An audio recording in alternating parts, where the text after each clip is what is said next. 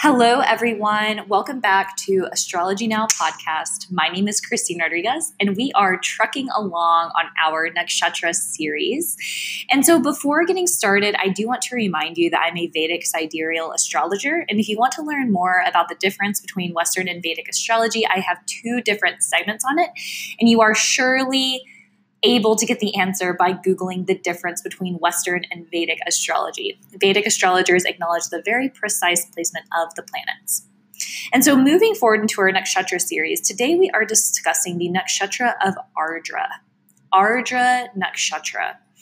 And so what is a nakshatra? A nakshatra is when you break the signs down into even more specific segments. And so we have 12 signs of the zodiac.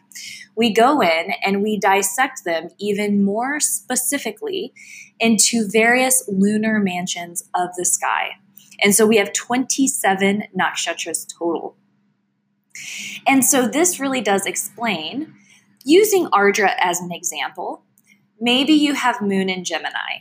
And your sister also has Moon in Gemini, but you two are completely different. Of course, you always want to look at the chart holistically. That's going to give you a massive idea, okay? But surely you'll look at the moon, and the moon may have a different nakshatra. And therefore, even though you have the same sign of Gemini, you have a different nakshatra. Nakshatras are signs in and of themselves. They have their own rulership, and they're extremely important in Vedic astrology. And so Ardra is ruled by the node Rahu. And so that already tells you so much about Ardra and what it represents. Ardra's deity is Rudra. And Rudra came into being to protect Rohini as she ran away from her father Brahma. And so Rudra is called the god of the storms. And Rudra is also a form of Shiva, because Shiva was the god who was called to protect her. And so Rudra was born into being from Shiva. And so Shiva is the god of destruction. And for those of you who don't know much about Shiva, he dances. And as he dances, he causes chaos and loss and destruction. That's his superpower, okay? But what's so amazing about Shiva is that through his destruction, he causes what is unreal, what is Maya. In the yogic philosophy, it's called Maya. It's illusion. He separates that from the reality and from what is real and what we need to truly know and understand about life. And so, for an example, social media, reality TV, materialistic endeavors, all of this is Maya, all of this is illusion. Shiva comes in to separate that and show you this is what you need to be focusing on. The spiritual path is what is important. These things are what are important, okay? And so because of this, Ardra can be represented by destruction.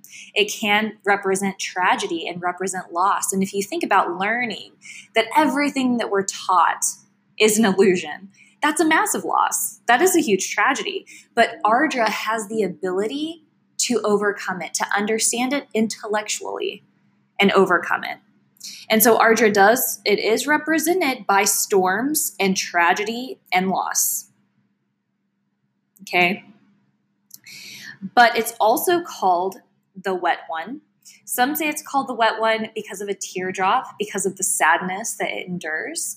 It can also be seen as a drop of sweat coming from its strength and its perseverance. People who have many planets in Ardra or moon in Ardra generally have experienced a lot of tragedy or loss, sadness in their life, but because of that, they've grown this intense resiliency. I mean, these people are so incredibly strong mentally. And so, the wet one can be interpreted either way. Something that I have noticed about this sign is that they are so fortunate when it comes to business. These people are excellent business people. They are extremely goal-oriented. They can be workaholics, always focusing on what they can do next, what they can create next. Remember, this is Rahu.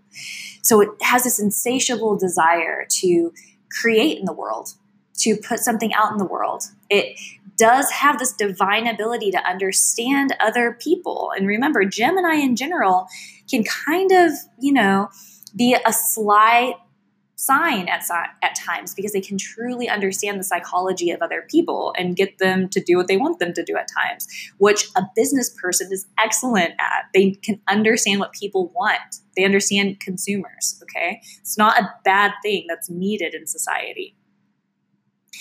And another thing is that they do understand suffering, because they've undergone suffering, they've experienced it. And so this creates someone who is extremely empathetic. They want to help other people overcome their suffering. They want to be with other people in their suffering and assist them. And this is also seen from Rudra being born, their existence. His existence is to protect Rohini.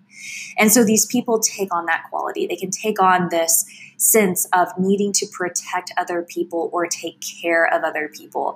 And it could be people, it could be the environment, it could be animals, depending on the placement. But there is going to be a sense of wanting to protect with this placement. And in the previous segment, we talked about Mrigashira and how Brahma fell to the earth. And so Ardra coming after that, it does show that separation between Maya, which is illusion, and then reality, the real, the universal self with a capital S. Okay. But what's amazing about Ardra is that they can see both. They can see the material world, they can see the spiritual world, and live and interact with both in a very balanced way. This is a very balanced nakshatra. And they're also the first nakshatra where we really begin to see this intellect, this ability to analyze, synthesize, make things intelligent. So this is an extremely intelligent, sharp nakshatra. And so hopefully that was helpful. The only thing else I think that I have to add is that the star for Ardra is in Orion. It's the bright star in the corner shoulder of Orion. And so it's very close, of course, near Mrigashira, but it is different. It's vastly different. And so that does explain why people with Moon and Gemini can be so different from one another.